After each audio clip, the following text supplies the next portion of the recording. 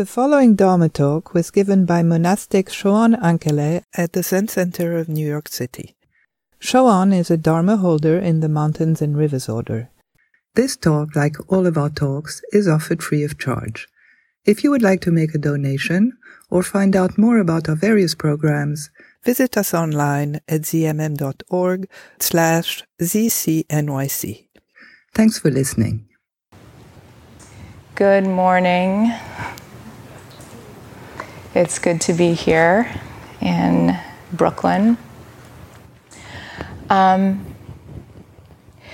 wanted to speak this morning about space and spaciousness and blockage. So a few words from my Dharma elders to begin.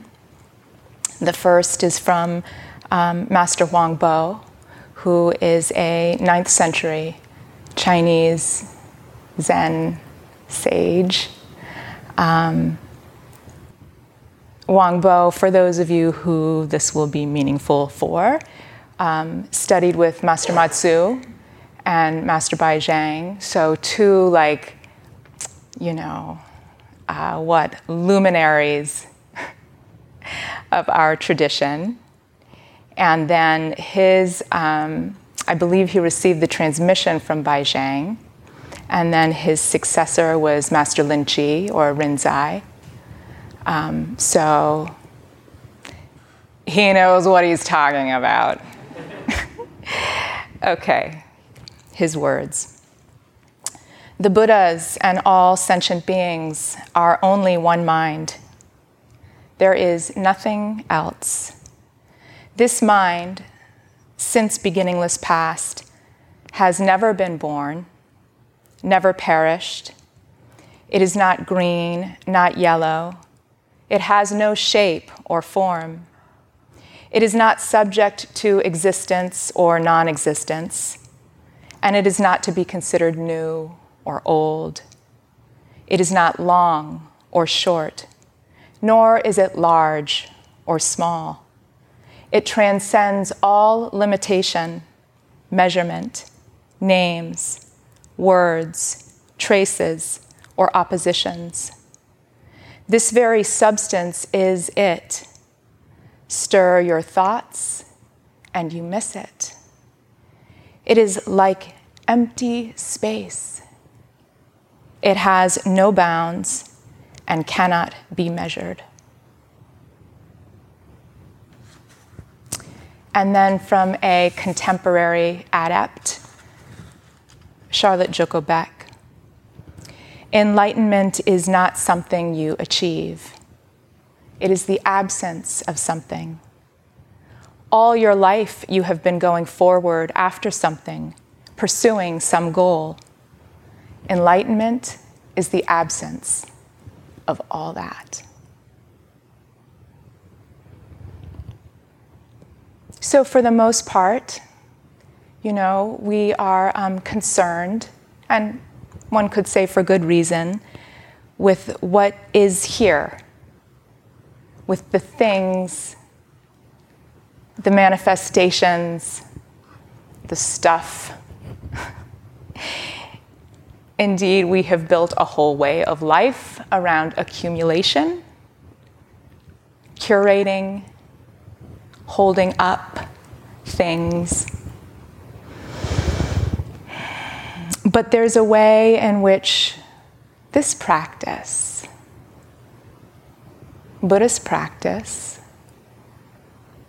in some particular ways, especially Zen practice, is concerned with attuning to what isn't here.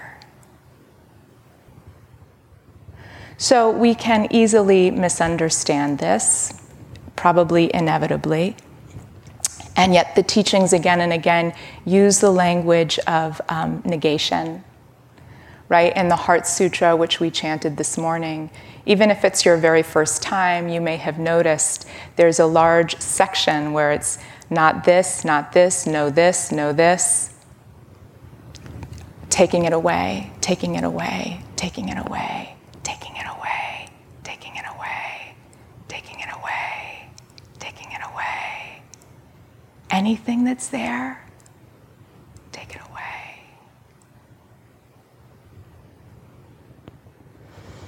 And the space is natural. It is not created. We don't make it. So when we speak about blockage or things arising, or, to use Joko's language, pursuing something, going after something, a goal, we're talking about something that doesn't actually exist at the deepest level, and yet we're so caught. So this is what we understand within the Buddhist tradition as delusion. We're all deluded. You can turn to the person next to you and be like, you're deluded and I'm deluded. Hello in your delusion. It's okay. Yeah, it's the way it is. And we can learn to see through that delusion, really in a really direct way that transforms our life. We can make more and more contact with the natural space that's already here, that's already our true nature, that openness. We can do that in small ways, and we can do that in large ways. And to whatever degree we do that, we can taste the experience of relief, freedom, joy. You already know this. Just think about how good it feels that first day of vacation. Yeah. Funny aside that's just coming to mind, and I can't resist. I was listening to a teaching by Soni Rinpoche, who's in the Vajrayana tradition, and he was sharing an anecdote.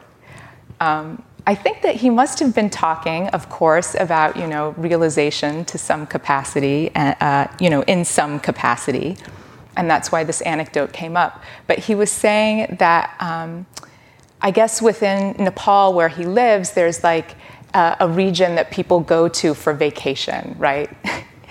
Like, I don't know. I can't even remember. Daytona. Do people still go to Daytona Beach? They did when I was in high school. Like someplace that's just like known as like, vacation land in like Nepal. The name started with a P, but I don't exactly remember it. And so he was talking, it was Pokhara. That was it. It was Pokhara. And he was saying like, going to Pokhara and da-da-da-da-da. And he was like looking forward to, some time in the recent-ish past, like he was going to have this vacation and he was going to go to Pokhara and thinking about like, planning, going to Pokhara and da-da-da-da-da. And he was talking to one of his elders, a more seasoned Rinpoche. I don't remember who it was, but someone whose reputation for sort of depth of practice is very strong. And Soni Rinpoche kind of let slip, like, that he was really excited that he was going to get to go to Pokhara. And this Rinpoche was like, like, why? Like, and Soni Rinpoche was like, well, to take a vacation. And the other Rinpoche was like, why? Vacation from what? And when he told the story, he was sharing it as a glimpse into what is this realized enlightened mind? Like, who needs a vacation? Vacation from what? So, I was speaking with a friend the other day about working with anger. And she was kind of saying, I've been working with anger for such a long time, and still I struggle with it. And how do we how do we transform those states of mind that we don't want? Well, this is the work of a lifetime, to transform, in a sense, those states of mind that we don't want. And so on the Zen path, there are different ways of working with this. And they're all arising at the deepest level from the actual reality that that thing that we see as the blockage, let's say the anger, fundamentally has no root. It is baseless. We are creating it with how we use our mind. And you might think like, well, why would I do that? That's like not a good thing to do. And in another way, it's like, well, we can ask the question really, to say we are creating it is also like, a problematic statement, because who is it? Who is it who's creating it? The Buddha's fundamental insight is that there is no separate self, and that sense of me and I that feels so true, and we can we're creating our whole life around it. That if we study and we look and we see, oh, there's nothing there. So this is the teaching of emptiness, empty of any separate, distinct self. So no one's creating it.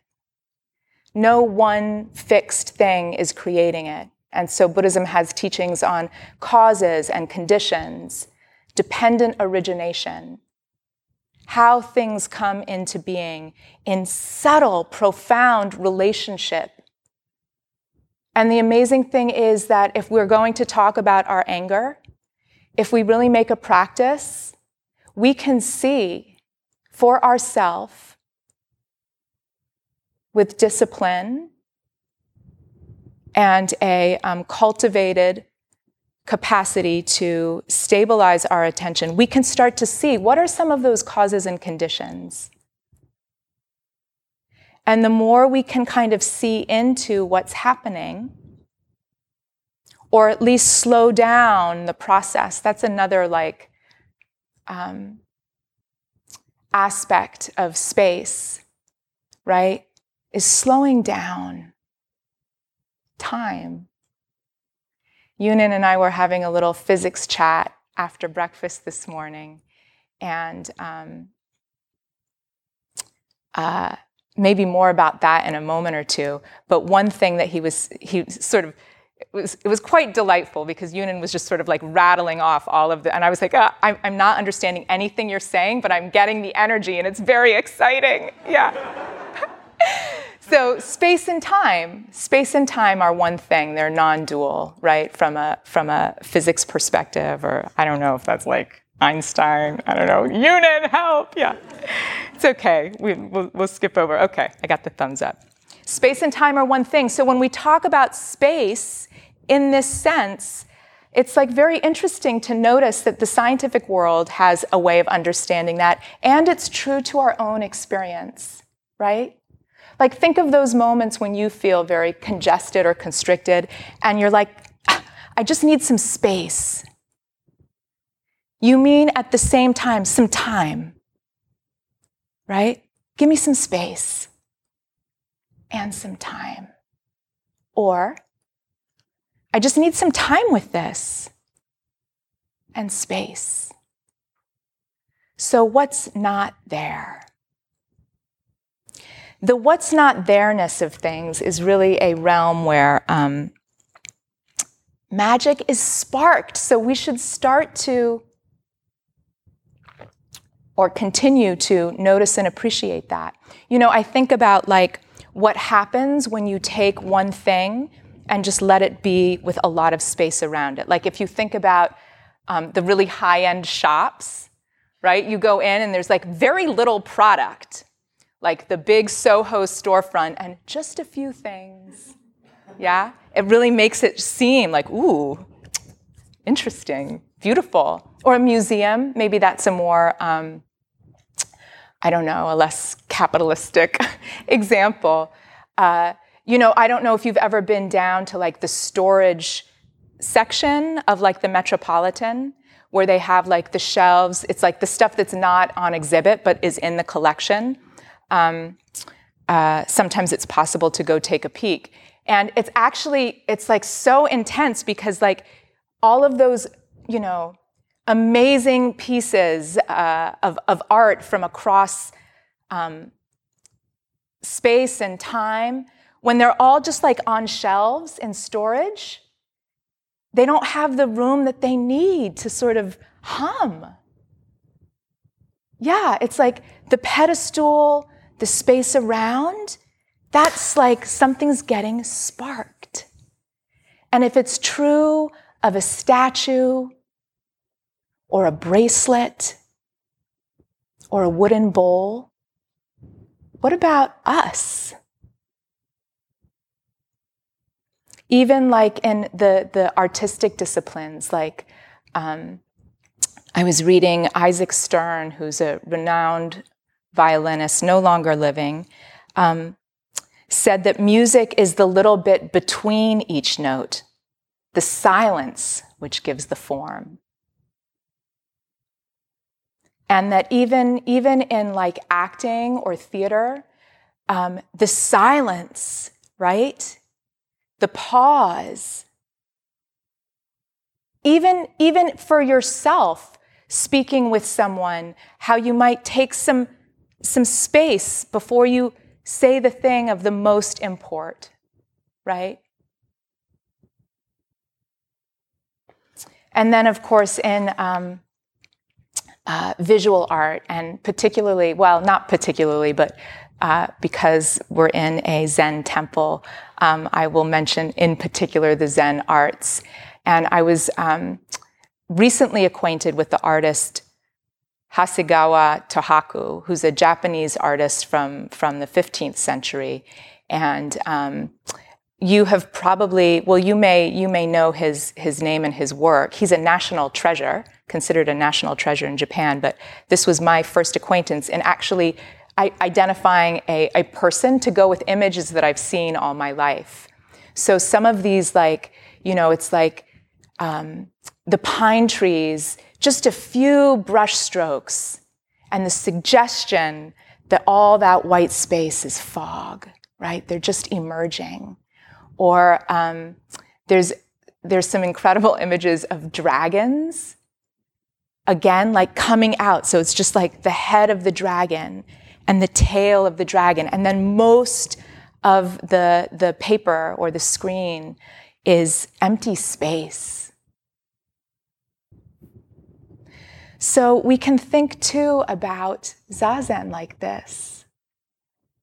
Like the period starts, we get those 3 bells, and all they're doing is framing this time, this space. Nothing happens. Nothing happens. You're like, I don't know about you, but a lot happens for me. Yeah, me too. I mean, so that's the next layer, right? It's like nothing's happening and so much is happening. Where? In the space of our mind. So what is this space? This mental space, mind space. Like if right now you like close your eyes and call to mind a loved one, where is their presence, right? Some of us may see a face, some of us may more feel the presence, but like where is that happening? So the conventional view would be like, okay, well, it's like happening in my brain. It's like happening behind my eyes. If you look closely, are you so sure? If you look closely, is that just an idea that we've been conditioned to sort of have? Like, really? It's like happening inside your skull? So we can start to see like, okay, the space of mind, maybe it's like not actually a physical space. We can't really say. Wangbo, right? The Buddhas and all sentient beings are only one mind. There is nothing else. And then he goes on, this mind has never been born, never perished. And he does his own litany of negation, right? It's not a color. It doesn't have a shape or a form. It's not between your ears. It's not new, it's not old, short, tall, large, small. It transcends all limitation, all measurement. Anything you put is just another idea. Yeah. So one of the things that we start to learn when we're sitting, and maybe, you saw this even this morning, like,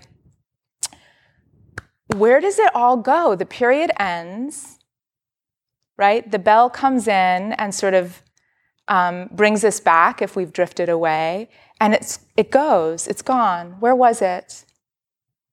Where was it? So when Joko Beck talks about this as enlightenment is the absence of all that activity, in other words, all that mental activity. So there's just space,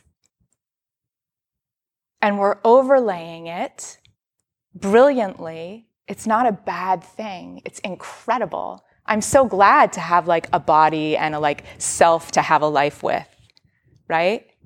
I'm not trying to extinguish my experience, but I can learn to see what it is so I'm not duped. So I can use it to have a life. So practically speaking, when we're sitting zazen, at first, right, and at first, I mean forever, there's a lot of letting go of thoughts. There's a lot of seeing what arises in the mind. We say, see the thought and let it go, right? So there's all this activity happening in this boundless field. And we are, in a sense, practicing in accord with the Dharma when we appear to let a thought go. We don't pursue it, right? We're like making room in a way. I was thinking about that Marie Kondo and the life-changing magic of tidying up. Do people remember when that came out? And like the like revolution of like getting rid of stuff. So I don't know if she's like pop culture enough that like everyone knows who I'm talking about or not, but she like wrote a book and it was all about like how to like get rid of things and release more joy into your life. She had a thing where you would like take each thing, you would like have a process of like going through your belongings and take each thing and see like, does this spark joy? And if it sparks joy, like perhaps you're going to keep it. And if it doesn't, like why do you have it in your life? It's kind of great. I did that with my closet. I should probably do it again. But then we can actually look and see at the deepest level that while in the beginning it feels like a little bit of a like, see it, let it go, and maybe in our own way, seeing like, okay, well, this isn't serving me, right? This thought, this habit, this pattern does not spark joy, this anger. I want to let it go. I want to be rid of it. But it's not so simple, right? As when we clean out our closet and we just have the like the bin for the donation box. It's not so simple as that. If only it were. The blockage, the anger, or whatever it may be, is just energy moving. It appears to have substance. But that's why we need to learn how to settle our mind. That's why the first instruction in Zazen is to take the object of awareness, generally speaking, we use the breath, and to learn how to calm the mind, to steady the attention, right? And if you're new to practice, or even when we're very experienced in practice, we can see that the activity of our life spills into our Zazen. When we sit down, we may have a very busy mind indeed. There's a lot of movement.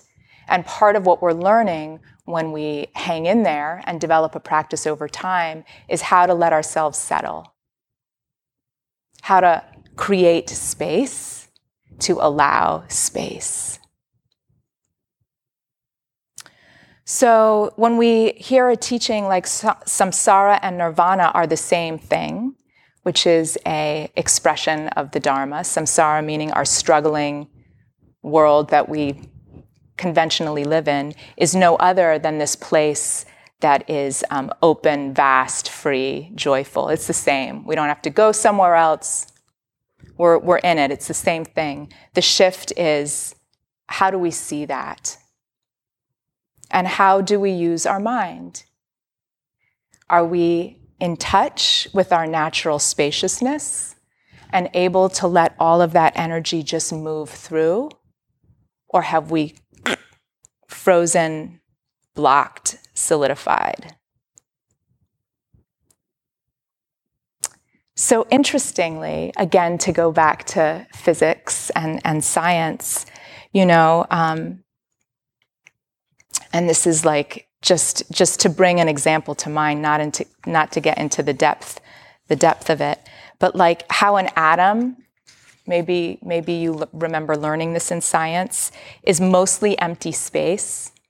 So I remember like the analogy that I learned is like if a peanut is the nucleus of the atom, then like the rest of the atom is like the baseball stadium, right? So you imagine this huge, huge space and one little, that's the matter, that's the substance. And I was looking online and someone sort of writing about science for a lay audience was saying like, they get asked the question like, well, if you took like all the matter in the universe and like put it into one ball, like how much space would it actually take up? And they were saying like, okay, that question isn't valid for like a million reasons. And they sort of like gave the reasons. And then they were like, but I'm gonna like indulge you and answer it. And so they said, if in your body as a human being, if you were to like take out all the empty space, you would be the size of a particle of dust. That can't be. And that if you were to do that with everyone, the entire human race would fit into a sugar cube. Like, that cannot be. Yunin, give me a like up or a down. I'm getting the thumbs up. Yeah. I mean, can you believe that? So when we like hear Dharma teachings and we're like, that's so cosmic, that can't be true. It's like, well, wait a second.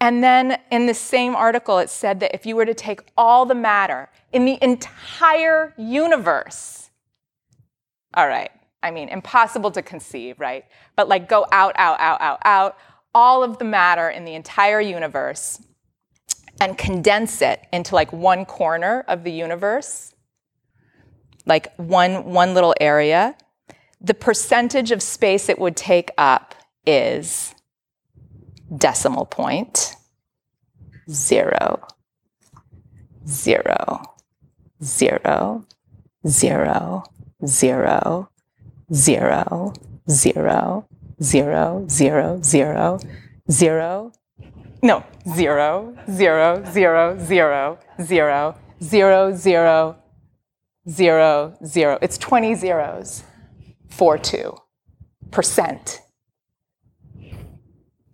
All right. I think I have made my point.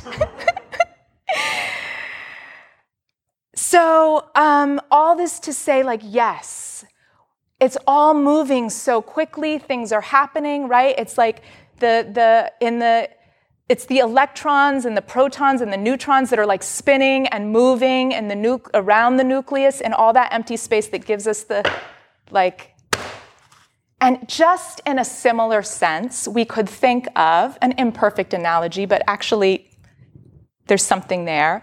All of that spinning activity of our mind, the movement of our mind, is creating the sense of stability and solidness of things, of self and other, like a magical display, the Buddha said. In the next few lines of that passage that I read from Huang Bo, he says, so it is just like empty space. It has no bounds and cannot be measured. Just this one mind itself is Buddha. It is just, Buddha and sentient beings are no different. So the awakened, it's like samsara and nirvana are the same thing, right? It's just a different way of sort of offering that same teaching, but in a very personal way. You're a Buddha. You're no different from a Buddha, an awakened being. Buddha and sentient beings are no different. It's just that sentient beings grasp appearances. That's the difference.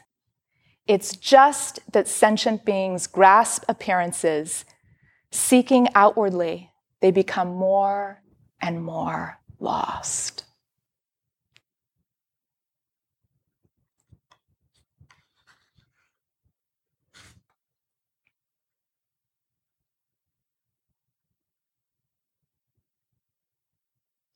So samsara is this energy that's spinning, churning, always doing, whizzing around. And we create a practice where we put some space, right? Some space there. So this dense point of I, me, mine, created as an illusion that you can see into for yourself, starts to loosen. And we can start to see that this personal condensation has much more room in it. And it doesn't mean that we don't have our experiences, right? So difficulty, the difficult emotions, the hardships of our life still emerge. But with space, it's quite different, right? A little bit of room around it, a different understanding of what's going on. It's not the same. For some of you I know who have experienced sesshin, so intensive retreat, where the mind really has a chance to settle. It's not uncommon that at the end of that retreat, we return to like the things that were problems and relate to them very differently. I mean, I remember I used to teach, and there was one year I was teaching middle school I was teaching middle school English, 8th grade English.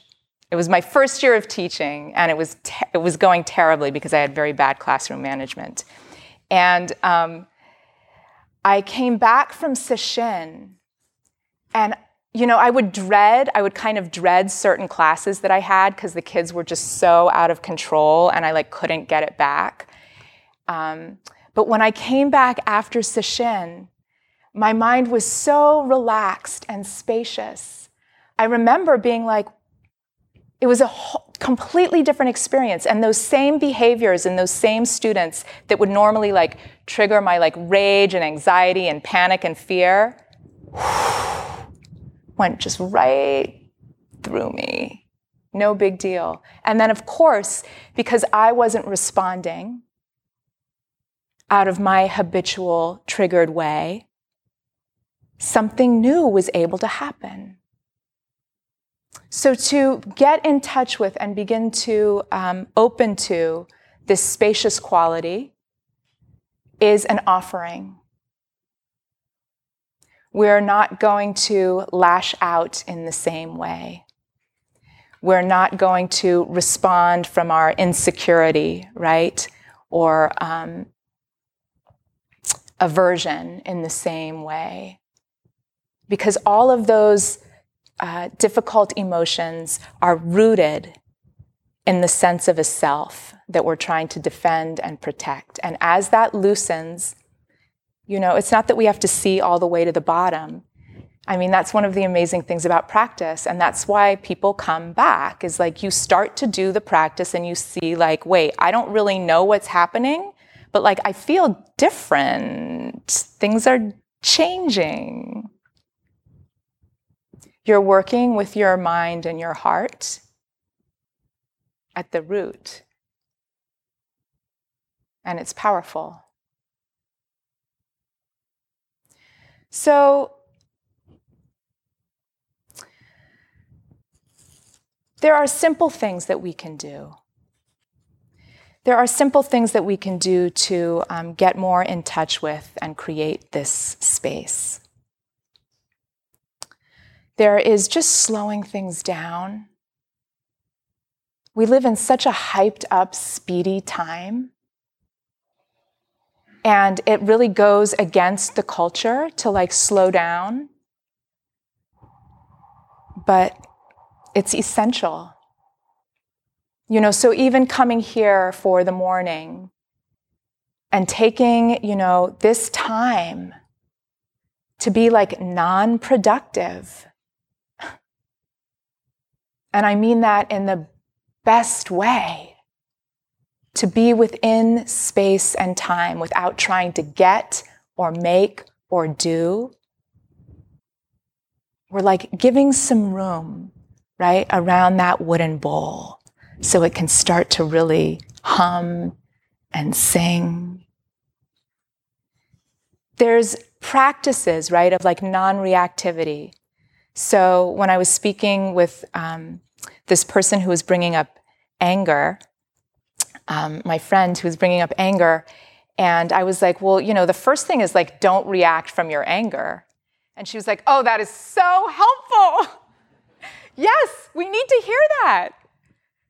Stop, slow down. When you feel it bubbling up, take some space. Take some time. To learn how to concentrate the mind is another way of giving ourselves space. So, in other words, like do one thing at a time. Another thing that culturally we are like waving goodbye to, right? It's all about like multitasking and like maximizing your whatever, productivity. Like how many things can you do at the same time? We have in our tradition, in the Zen tradition, caretaking practice, which is meditation within activity. You're given like something simple to do that's, meaningful work, helping to make a meal. Maybe you're the one who's cutting the mushrooms, as I was the other day. And then just you give all of your attention to that. And we see the mind moves in every which way, and you just keep coming back, like giving that space, right? The mushrooms, now the thing on the pedestal of your mind. Just that blade cutting through. When there's room around it, the miracle starts to be revealed. We can unplug, disconnect from all of the the strange world that we're in that's so hyper connected and demanding of our attention and seductive and has its benefits. But to take time, right? To carve out space and time where we put that down. To listen. This is an excellent practice. You could try it, instead of pulling out your phone in the next interval where you're waiting for the subway or, those moments that we now tend to fill. to just listen.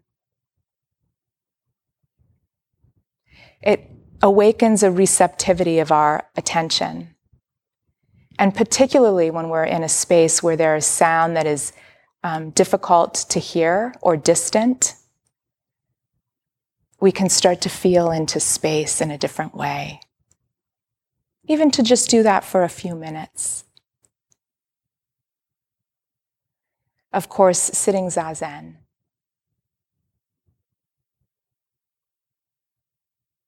And then we can start to see there's no blockage, actually. Little by little.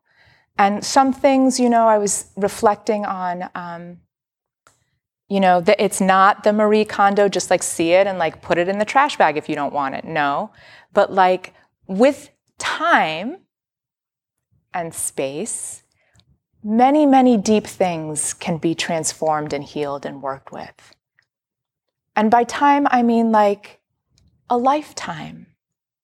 We don't need to be in such a hurry to like clean this mess up so we can get on with it, but to appreciate like the sacred journey that we're on. It's not apart from. When we can enter in that way, our own life, our own moment-to-moment experience can be like that wooden bowl, shimmering and alive, honored just for what it is.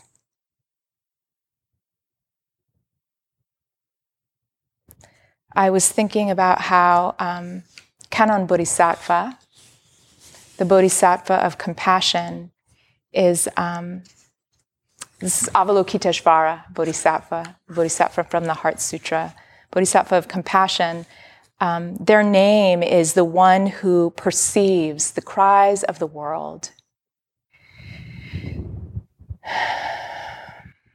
So Avalokiteshvara Bodhisattva, listening, hearing the cries of the world.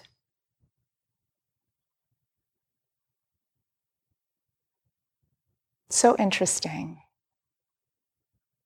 That's their name. That's the manifestation, right?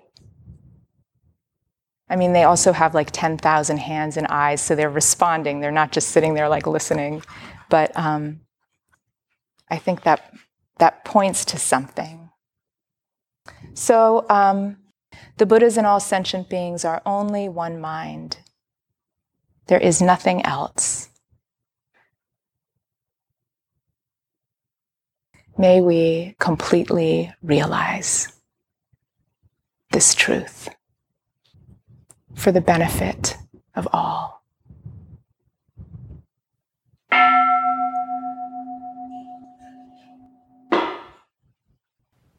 Thank you for listening. To find out more about the Zen Center of New York City's programs, retreats and residency, please visit our website at zmm.org/ZCNYC.